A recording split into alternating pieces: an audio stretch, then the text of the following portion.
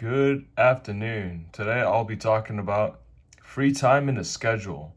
What days and times are you available?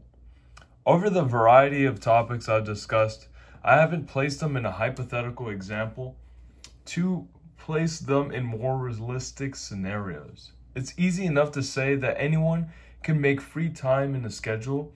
However, this is not always the case. I believe that this is both a learning process for me and the viewer to understand what I intend to teach for productivity. So today I'll be talking about this one scenario, the 9-to-5 worker. So why I brought up this scenario, it's close to me at the time I worked in the military. And so I'll talk about the mornings, the commute, food prep, getting back home. And sometimes there's days where you're feeling exhausted, or you have enough energy just to get right back to that project, or just get on your computer to just start working on the project. So what had helped me for me at the time was the notepad, especially the notepad I had. It was perfect for whatever I had on mind, and I even used this notepad at work.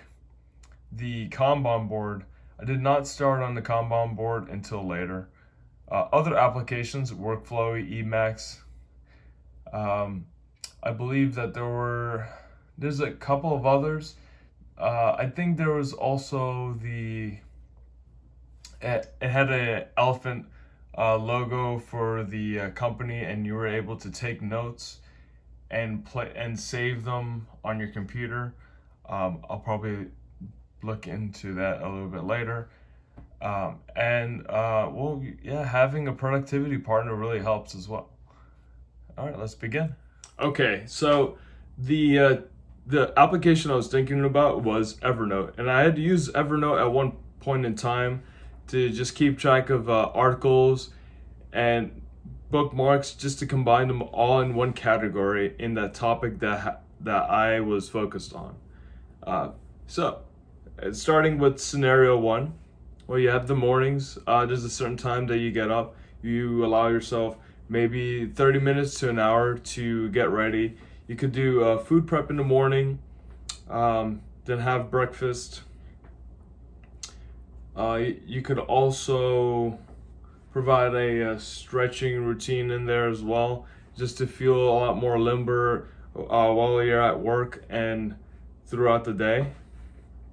At the time I was in the military, I had just, I think my main focus was really doing the food prep at night, meaning that if I have to go to work at, I believe at the time I had to go work at maybe 3:30 or 7, I would do the food prep the night before.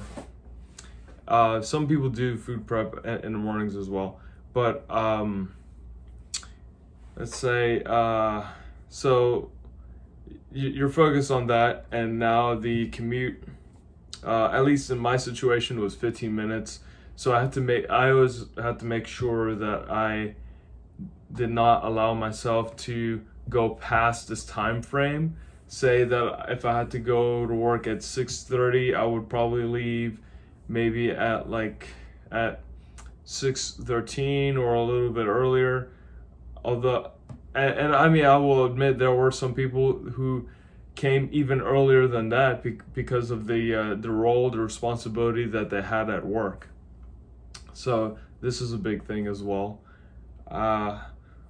So getting back home, I usually gave myself 5 hours, 5 to 6 hours of sleep, and that alone probably made me tired. As soon as I got back home, felt exhausted. Maybe I would get right to my desk and I'd fall asleep. Although I would wake up and then I would get right back to what I was working on. And at the time I was working on the WordPress website, for which I had no idea how to work on in the first place. And so Uh, in terms of the 9 to 5, in thinking of your mornings and your commute, um, something that I have seen often has been the commute. The time in the commute sometimes is even longer, maybe up to an hour, and this can also apply in scenarios where say you live in New York and uh, your apartment is in the Bronx. You take the train down to Manhattan, and it's about a 45 to an hour 15-minute ride. And some people accept that lifestyle, maybe because in the Bronx is cheaper.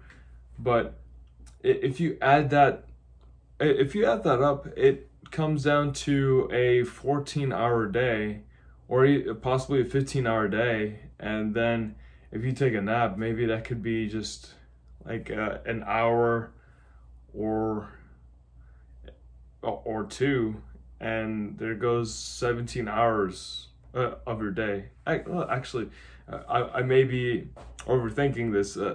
If we're going in terms of eight hours, 9 to 5, then you have two hours and maybe some change, so like 10 hours and 30 minutes, and then you take the nap. It could be at least 12 hours of that day left, and depending on how much sleep that you get for the day, it could amount from 5 to 8, and that alone is it's something big to consider, and especially if you have just 4 hours of that free time left, or maybe even less, because at times you just don't even want to put your mind into work. You just want to enjoy, you just want to relax. And sometimes I even see that, well, after a day of work, you can also go to the gym and occupy that time just to beat rush hour as well. And you can always find a workaround on that. So going back to the focus on after work. So you're getting off work and you want to try to experiment with certain ideas on completing your project, your task, or just bringing your laptop with you and doing that on there. You can also go to a cafe, a library, and continue working on that, just so you can minimize that commute time, the rush hour time. It's something good to keep in mind. So, I believe that's all I have for today. I will expand more on the reminders, and still, as I create more and more episodes, maybe simplify some of the topics I discuss, and not go as long as maybe 7 minutes. Maybe make them a little bit shorter. All right, until next time.